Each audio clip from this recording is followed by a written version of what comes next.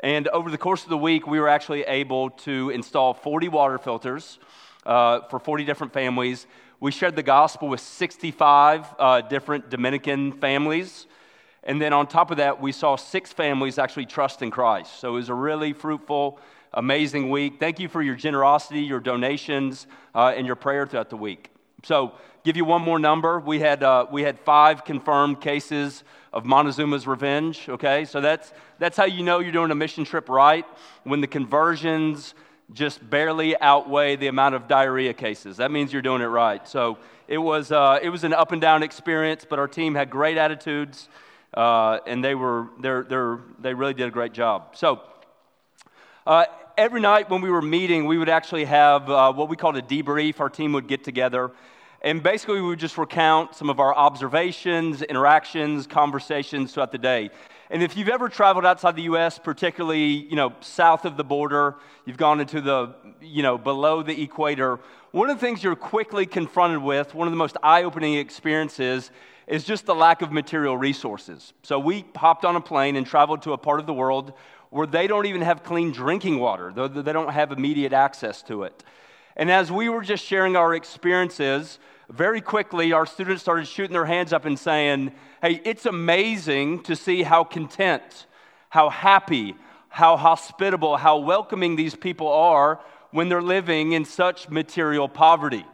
Yeah, it really almost shocked, it confused. Our students were blown away to be in a part of the world where people had lacked access to clean drinking water, and yet they were so welcoming. And there's a reason for this, okay? There's a reason for this. There's a great book called When Helping Hurts, and it was written by a couple academics, and they talk about poverty alleviation. And here's one of the observations they make. They say this, that Americans tend to have a very narrow view of poverty. Their view of poverty is very myopic. When we think poverty, we tend to think strictly a lack of finances. So a lack of a savings account, a lack of air conditioning, a lack of material resources. But what the authors of this book actually suggest is that poverty is multifaceted. And there's not one category, there's actually 3 categories. And true poverty is this. It includes material poverty, but also 2 other categories. All right, it also includes social and spiritual poverty. So social poverty would be this, a lack of meaningful relationships. And spiritual poverty would be a lack of a saving relationship with the God of the Bible. And this makes perfect sense. This is why you can go to another part of the world, and although they're lacking, finances and material wealth, they seem rich because they have deep, meaningful relationships with friends and family members, and their community is very tight-knit. And they have a deep, meaningful relationship with God. And this is also why we can interact with people in our own nation who seem very prosperous or enjoying the benefits of suburbia, and yet they're completely discontent. They're unfulfilled because they have material resources, but they lack a relationship with Jesus, and they don't have meaningful friendships. They're isolated, they're alone. And so this is something that we dialogued about each and every evening, because at first our students were shocked. They were amazed. They were thinking to themselves, and it's because as Americans, this whole idea of materialism and wealth, it's hard baked into our culture. It's the air we breathe as Americans, and it's why it's so hard for us to fathom that you could actually be happy and not have a Ford truck parked outside your house. That you could actually be happy without high-speed internet and Wi-Fi and air conditioning and a totally renovated kitchen. It's why we're shocked by the fact that you can be happy without an Xbox, because we believe, all right, in order for me to be happy, fulfilled, and satisfied, I have to have wealth. I have to have riches. And that's actually what we're going to talk about this morning. We're doing a series through the book of Ecclesiastes, and we're looking at different things that are vanity, that we think will satisfy us, but ultimately they leave us wanting more. This morning, we're going to look at riches. We're going to look at wealth. Do you know this? That kind of this time, this part of the world that we live in is one of the most prosperous generations in human history. In general, okay, the level of wealth that we experience is greater than even kings and queens several hundred years ago. Did you know that half the world lives on about $2.50 a day? That's what they live on. That's their daily ration. A typical American, when you look at all their subscriptions, to Netflix and Hulu and cell phones, spend $7 a day strictly on entertainment. And yet, if you think about our country, we're largely unfulfilled. There's a deep discontent that we experience. Most Americans feel like there must be something more. Did you know this? This is a strange paradox that on the one hand, this is the most prosperous generation, and yet on the other hand, we're deeply unfulfilled. Did you know that Americans use more antidepressants than the whole world combined? Anxiety rates are skyrocketing. Suicide is at an all-time high. Here's a quote from a professor named Jonathan Haidt. It says this: "Wealth itself only has a small direct effect on happiness because it so effectively speeds up the hedonic treadmill.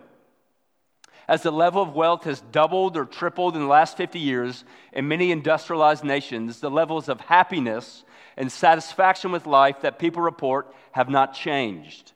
And depression has actually become more common." Okay? So what is Haidt saying? He's saying what the teacher, the author of Ecclesiastes is saying, is that wealth and riches are vanity. Okay? I'm not quite as cool as Scientina. I forgot my one prop, okay? And this is it. But if you remember, the author of Ecclesiastes says that riches are vanity. Now, if you're new to this series, you might be wondering, what does this word vanity mean? It means that it's vapid. It's a mist. You can't wrap your fingers around it. It's here one moment and then it's gone. In other words, okay, it's like a cloud of mist. Okay, don't worry, this is not some harsh chemical. It's all essential oils. Actually, I have no idea what's in here. I just grabbed it from the house. Okay, but it says that wealth, okay, it's a mist. It's vapid. It's here one moment and it's gone the next. And so some of you might be sitting here and just thinking, all right, man, Ben's going to get after the rich people. Okay, he's going to crush the 1%ers. Okay, and I want to eat the rich. I'm a Bernie supporter. Man, and you're just on the edge of your seat because you're like, this sermon isn't for me. It's for that guy who drove up in that car. And I would just say this, even if you're not, quote unquote, rich, okay, remember what I just said.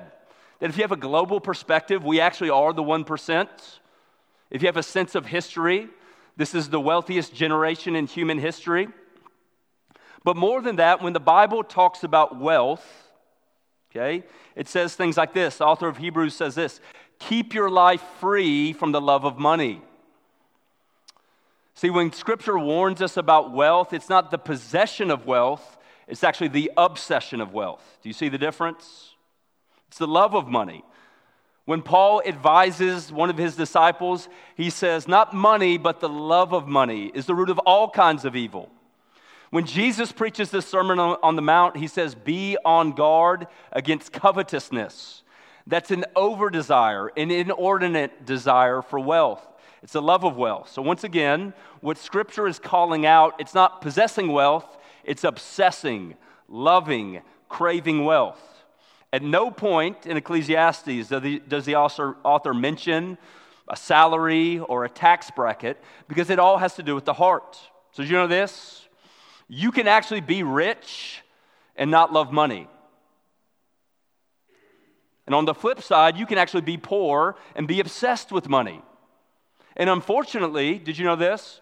That on average, Georgians spend $529 a year on, guess what?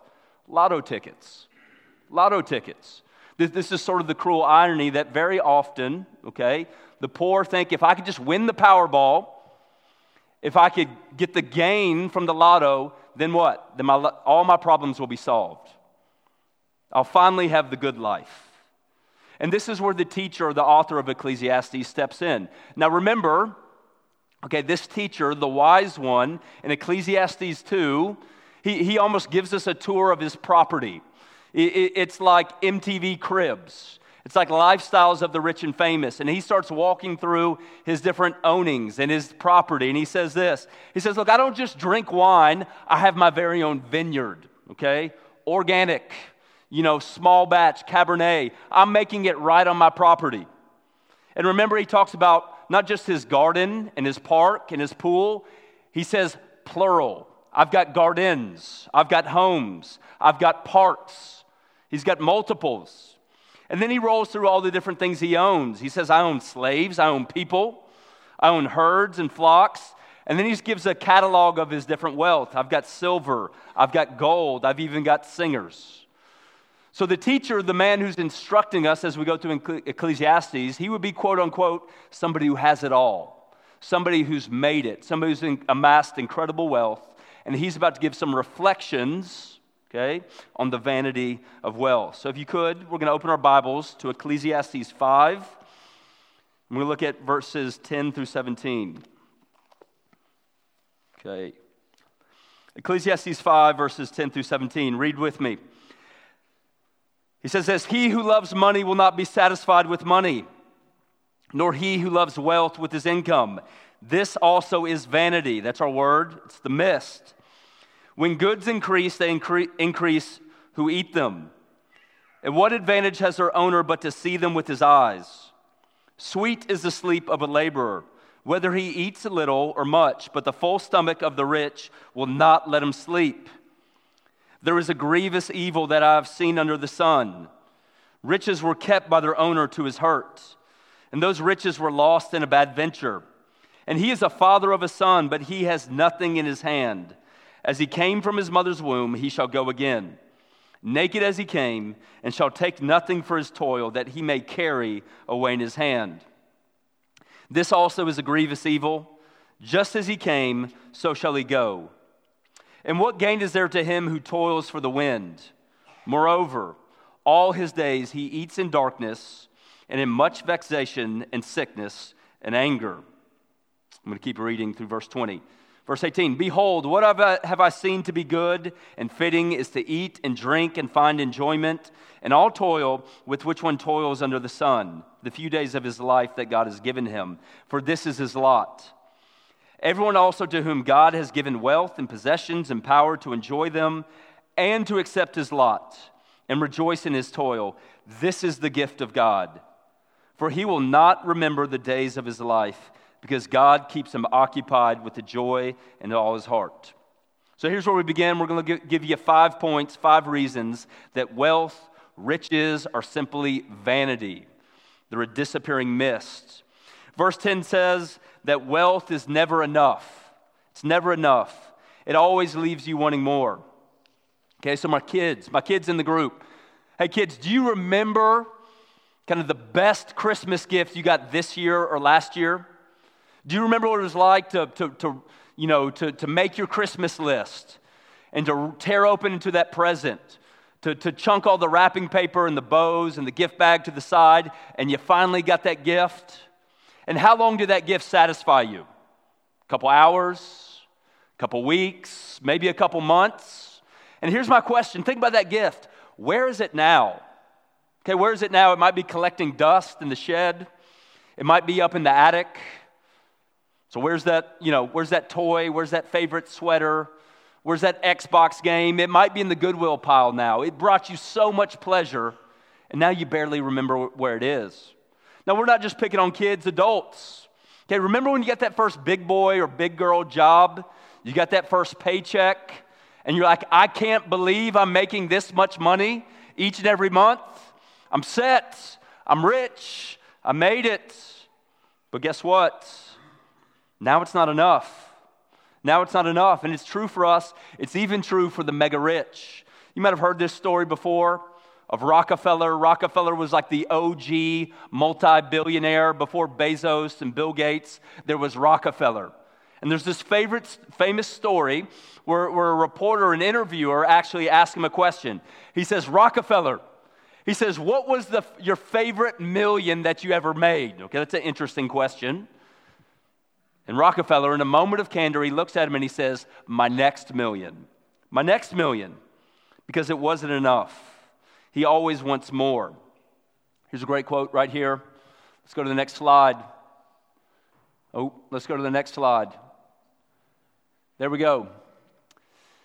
This is a lady, Jewel Whitaker. She was the wife of a lotto winner at the time. It was the largest Powerball in human history. And what did she say? I wish all of this would have never happened. I wish I would have torn the ticket up.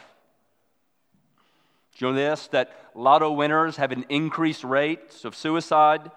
Because money doesn't make you happy. It's vanity. Okay, I think this is funny. Have you noticed what all the mega rich people are doing in our day and age today? Like Jeff Bezos, Elon Musk, what's the guy from Virgin? Richard Branson, okay? It's not enough to have earthly riches. What do they want now? They all want to what? They want to go to space. They want to go to Mars, okay? Because they don't want to dominate this world. They want the whole universe because it always leaves you wanting more, okay? It's never enough. Point number 2, we're looking at verse 11. Everyone wants a piece of what you have. Okay, if you do get rich, everybody wants a piece of what you have. Let's look at the verse.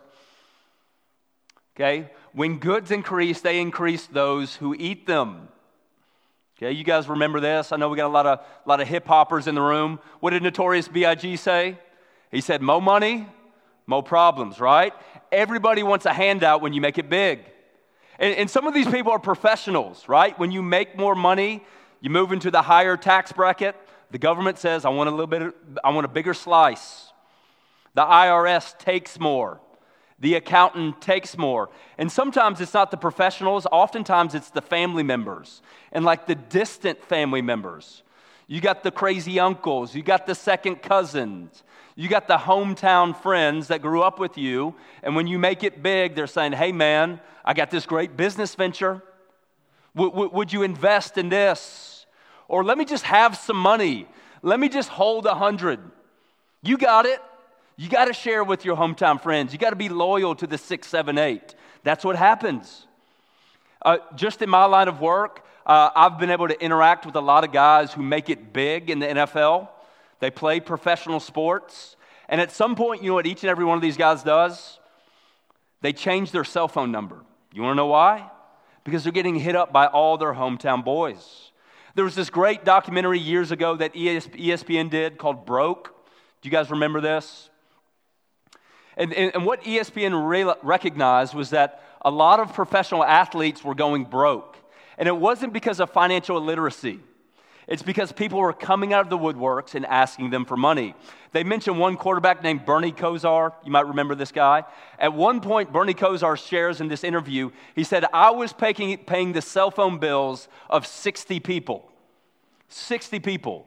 My ex-wife, my former teammates, second cousins, because everybody wanted a handout. Okay? And if you really make it big, you got to pay more people.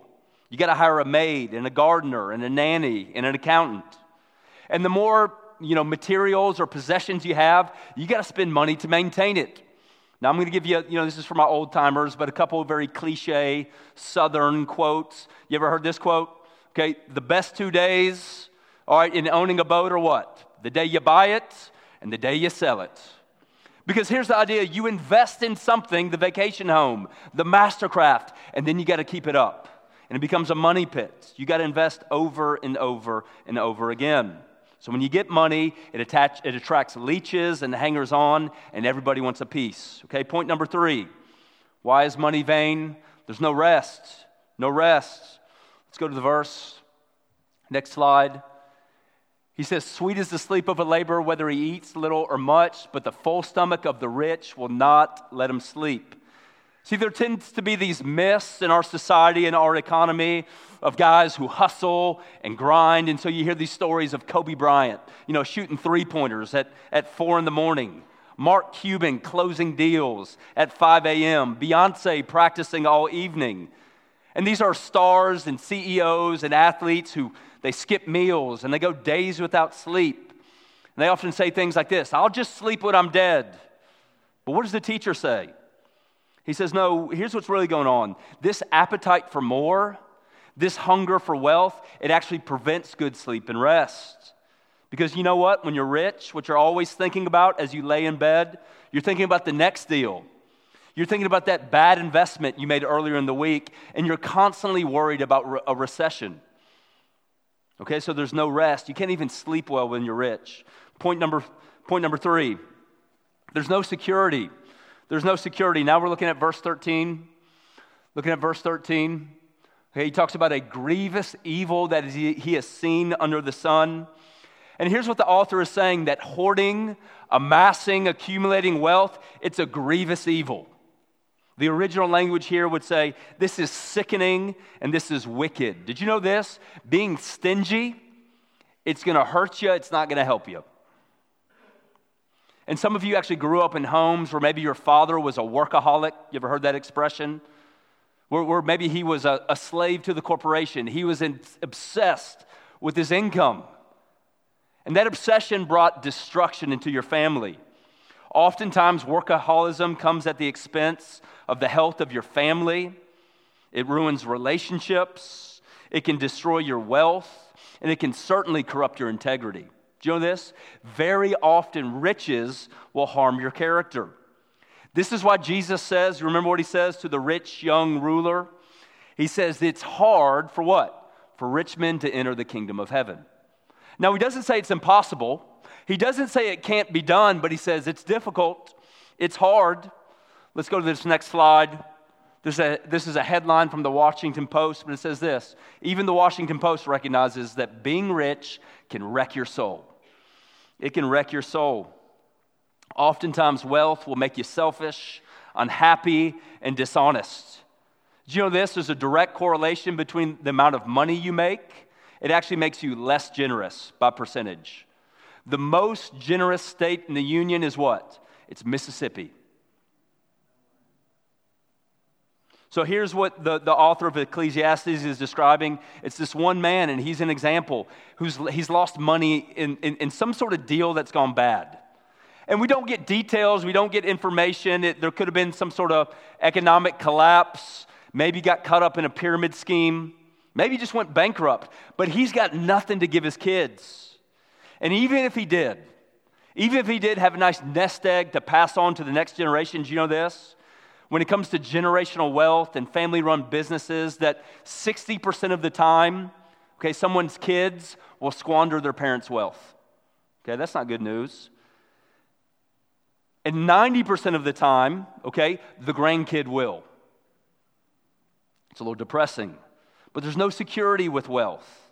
It's only going to hurt yourself. And final point, this is in verse 15, you can't take it with you. You can't take it with you. Let's go to the next verse. We see, as he came from his womb, he shall go again, naked as he came, and he shall take nothing for his toil. So here's what the author is saying. He says, maybe you're a pretty savvy investor. You got a great savings account. You did it right. You didn't lose your money in a bad deal. Guess what? You're going to lose your money in death. You're going to return to dust. And he sounds like a southern grandma, but he says, look, you didn't bring anything into this world, so what? You're not taking anything from it. He said, look, when you entered this world, you came in empty-handed. Now, I can't remember the moment of my birth, but I do know this, I didn't come clutching a $20 bill. Like I didn't tip the doctor who delivered me. I didn't cut a check to Tanner Hospital and said, here's my payment. I came in empty-handed. The only thing I was holding was maybe an umbilical cord. That's it. I had nothing. And that's exactly how you're going to leave. Second southern cliche for the old-timers, right? You never see a hearse with what? With a trailer hitch or a U-Haul.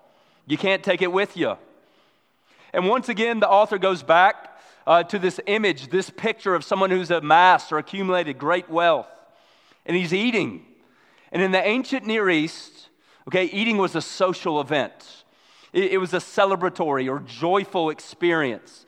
And this man is eating in the dark. Do you see this? It's completely dark. And it's probably because he lost his money. He can't even keep the lights on. But it's also a metaphor that his life is over. There's no joy, that he might as well be dead. At the end of his life, he's a miserable person. He's eating alone in the darkness with sorrow, sickness, and anger. He's lonely and he's got nobody to even share a meal with. And once again, do you see what the author is saying? He's saying riches, he's saying wealth, it's vanity. It's a breath, it's vapor, it's puff, it's here one moment and it's gone the next. This isn't something you can build your life on. It's an insecure basis or foundation for happiness. So that's the vanity of wealth. Is anybody excited about going to work tomorrow? Just fired up. I'm retired. There you go. You played it right. Well, now let's move to the blessings of God. Here's the good news. The blessings of God. So if we can't find contentment in wealth, if it's going to leave us wanting more, where do we find contentment? Where will our dreams and desires be fulfilled? I'm going to give you 4 things. First off, we've got to enjoy God himself. We've got to enjoy God himself. So very often when we think about happiness, we have a fill-in-the-blank mentality. If I could just have blank, then I'd be happy. If I could just experience or own blank, then I'd finally be satisfied. Here's a question to consider, maybe talk about over lunch. How do you fill in the blank? If I could just get into the dream school, if I could just date Mr. Right, if I could only make VP in my corporation, if I could own a home in this neighborhood, if I could take this vacation, drink this type of bourbon, then I'd be happy. And do you understand what the author is saying? He's saying unless you fill the blank in with God himself, you're always going to want more. We fill in the blank with God. And this is what the psalmist reflects on. Andrew mentioned this verse last week in Psalm 16, but the psalmist says this, in your presence, in the presence of God, there is fullness of joy. At your right hand are pleasures forevermore. Now, if you don't like the poetic language, if that's a little too flowery for you, Jesus gives it to us straight. Jesus says this, it's pretty black and white. He says, look, you can't love God or money. It's one or the other. And all throughout this passage in Ecclesiastes 5, the author is hinting at this because there's one word that he repeats over and over and over again, 6 times to be exact. And the word is God. The word is God. He says money is vain, but God, God, God, God, God, and God. He's stable. He satisfies. Only he provides pleasure forevermore. So first off, we find our satisfaction in God himself. Second, we enjoy God's good gifts. We enjoy his good gifts. Verse 19, the author reveals that God gives us wealth. He gives us possessions, but he also gives us the power to enjoy them. This verse mentions a little phrase that we can rejoice in our toil. We can actually have joy in our work because this is a gift from God. So all throughout Scripture we read this is that everything is a gift from God. James puts it this way, every good and perfect gift, it comes from where? It comes from above. But Ecclesiastes actually takes it one step farther. He says not only does everything come from God, but even our ability to enjoy the gifts of God, the power to find pleasure in God's good gifts, that actually comes from God. And we don't have time for it. I wish we had time to go to Ecclesiastes 6, because in the very next chapter, the author says this, okay, that not enjoying God's good gifts is vanity. It's a grievous evil. Did you know this? It's actually wicked not to enjoy your life. It's evil. And yet, somehow psychologists are able to measure this and determine this. Did you know that happiness levels in our nation are the lowest they've been since World War II? And I'll just say this, I know this makes me sound like an old timer, okay? But we got to be really careful about our smartphones and social media. Because do you know the implicit message of social media? It gets us to obsess, to meditate, and to focus on what I don't have. What I don't have. I don't have the new Jordans. I don't have the latest Traeger grill. I don't have tickets to this amazing concert. Do you see? Instead of being fulfilled with what I do have, it creates a discontent for what I don't have. And then I start to focus on what others do have. They have the good life. They have the cute puppy. And it's spring break week in Carrollton, so what do we tend to focus on this week? They're going on the amazing vacation. They've got the perfect family. They've got the 6-pack abs. They have what I don't have. And the author is saying this, instead of craving more, instead of desiring money, enjoy what God has already given you. Be content. Take pleasure in the current generosity. In Hebrews 13, the author says this, keep your life free from the love of money. He says, learn to be content with what you have. It's really interesting, but contentment is something we learn. It doesn't happen in a moment. It doesn't happen in an instant. It's a process. And this should be our prayer. God, I want to learn how to be content. I want to learn how to be happy and satisfied with what you've already given me. Okay? So first, we've got to enjoy God. Second, enjoy God's good gifts. Third, we've got to be generous. We've got to be generous. We've got to give it away. In Paul's letter to the Ephesians, he talks about that. He describes how we should labor or we should work so that we might have something to share with anybody in need. This is why we work. This is why we take on careers, so that we can share with those who are in need. Honest work is done so that we can share with our family, our friends, our church members, and others who have a need. So here's what this means. Anytime you get a promotion, a little pay bump, a bonus, God would say that when you get a promotion, it's not to increase your standard of living, but your standard of what? Of giving. We get to give it away. So we should deeply enjoy our work and what we have, but we should also use what we have to meet the needs of others. This is something that my family's embraced. Okay, over the years, we actually sit down right around tax season and we say, how can we give more? Is there another nonprofit? Is there another organization? How can we increase our tithe? And just know this, it's not something we have to do. It's not something we do out of obligation. We try to have a 2 Corinthians 9:7 mindset. This is 2 Corinthians 9:7. It says this, it says, each should give as he's made up in his own heart, not reluctantly, not under compulsion, because God loves a cheerful giver. Do you see this? We get to give with cheer, with satisfaction, with joy. We get to give. Remember in Ecclesiastes 5, who was the unhappy individual? The one who amassed his wealth. He was stingy. He was a miser. He hoarded it. And it made him unhappy. He was constantly dissatisfied. Guys, the path to happiness is through generosity and sacrifice. Let's think about this just for a moment. Who is the happiest human that ever walked this earth? Most satisfied, most content. When in doubt, say who? Jesus, there we go. And yet Jesus, did he ever own a home? He didn't, no. Did he ever own a Chevy Suburban or the brand new minivan? He didn't. Did he ever go on a really opulent vacation at a, all-inclusive? No, by all accounts, Jesus never traveled more than 300 miles from his own hometown. Did Jesus have a 401k, Social Security? No, he didn't have any of these things. Jesus' life was marked by sacrifice, selflessness. He gave it away. And we know this. He didn't just sacrifice his wallet. He what? He sacrificed his life. Think about what the cross was. The cross was the moment of abject, total poverty. At the very beginning of this sermon, I defined poverty in 3 ways: lacking material resources, lacking meaningful relationships, and a relationship with God. Do you see this? On the cross, Jesus experienced all 3 phases. He was naked. He didn't even have a robe. His best friends, his disciples, they abandoned him. They turned their back on him.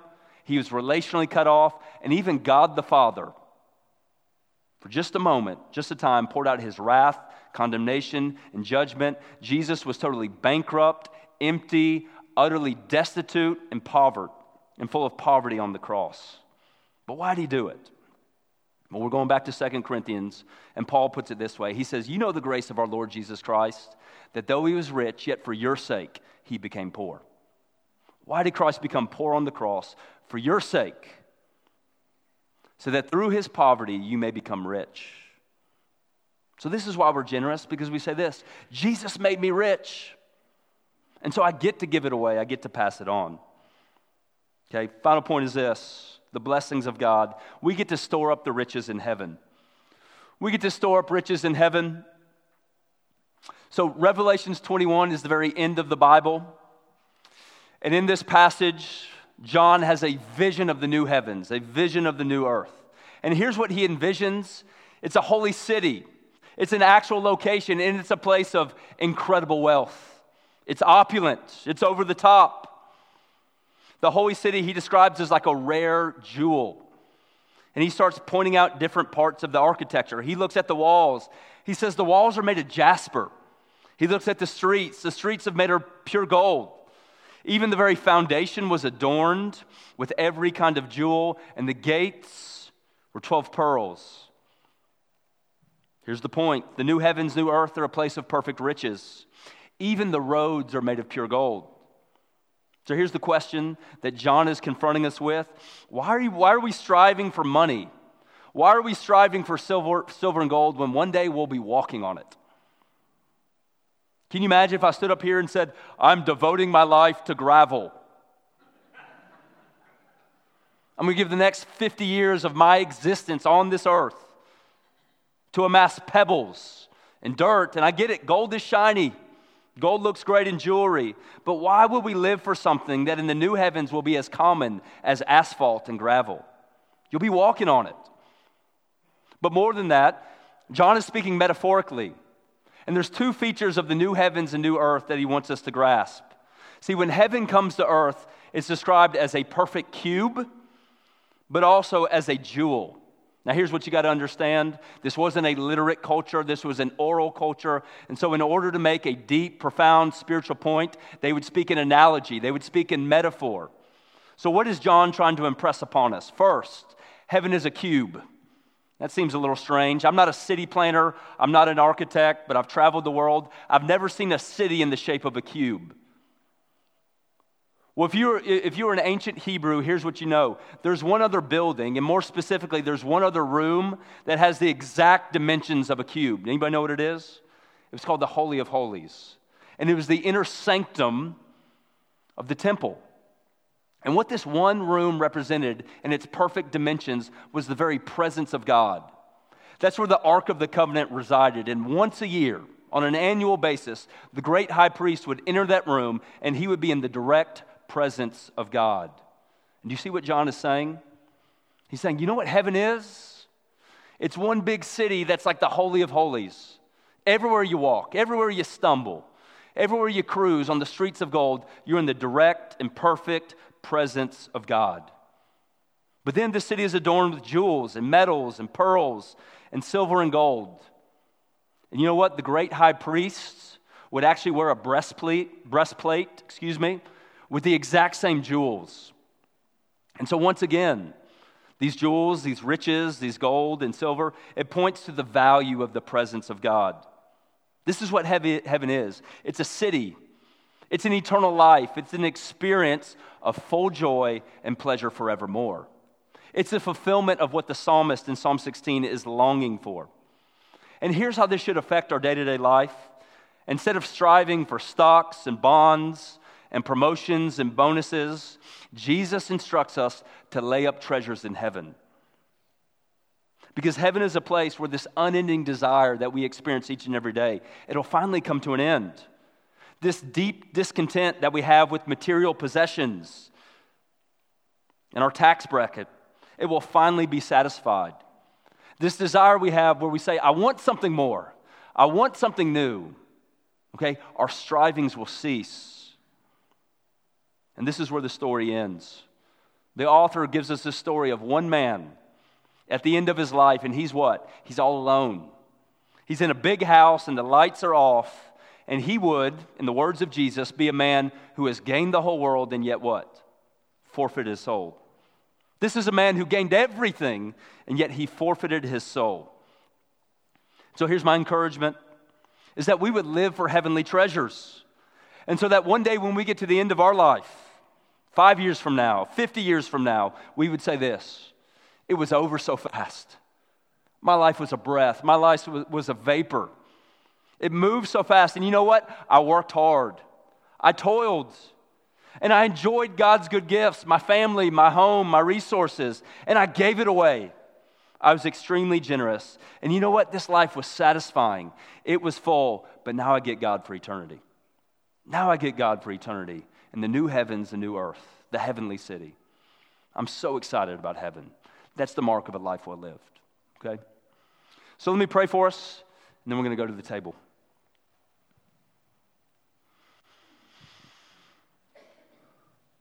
Lord, this temptation is so subtle to want to build our life on riches. It affects us all, the rich, the poor, the middle class. Got to pray that you would help us see. I mean, it's really going to take something miraculous and supernatural. This is the air we breathe. We're hardwired as Americans to believe that stuff and possessions and materials and a big bank account, that's what gives security and that's what gives satisfaction. Lord, help us see that it's really vanity. It's vain. It's a mist. Lord, I pray that we would see that true satisfaction can only come in you. Let us be people who enjoy the gifts that you've given us. We'll be known as generous people. And Lord, one day, we look forward to being in your perfect presence. And this discontent, this unending desire will finally be fulfilled by the pleasure, the satisfaction that only you can bring. So Lord, help us worship you as we come to the table. Amen.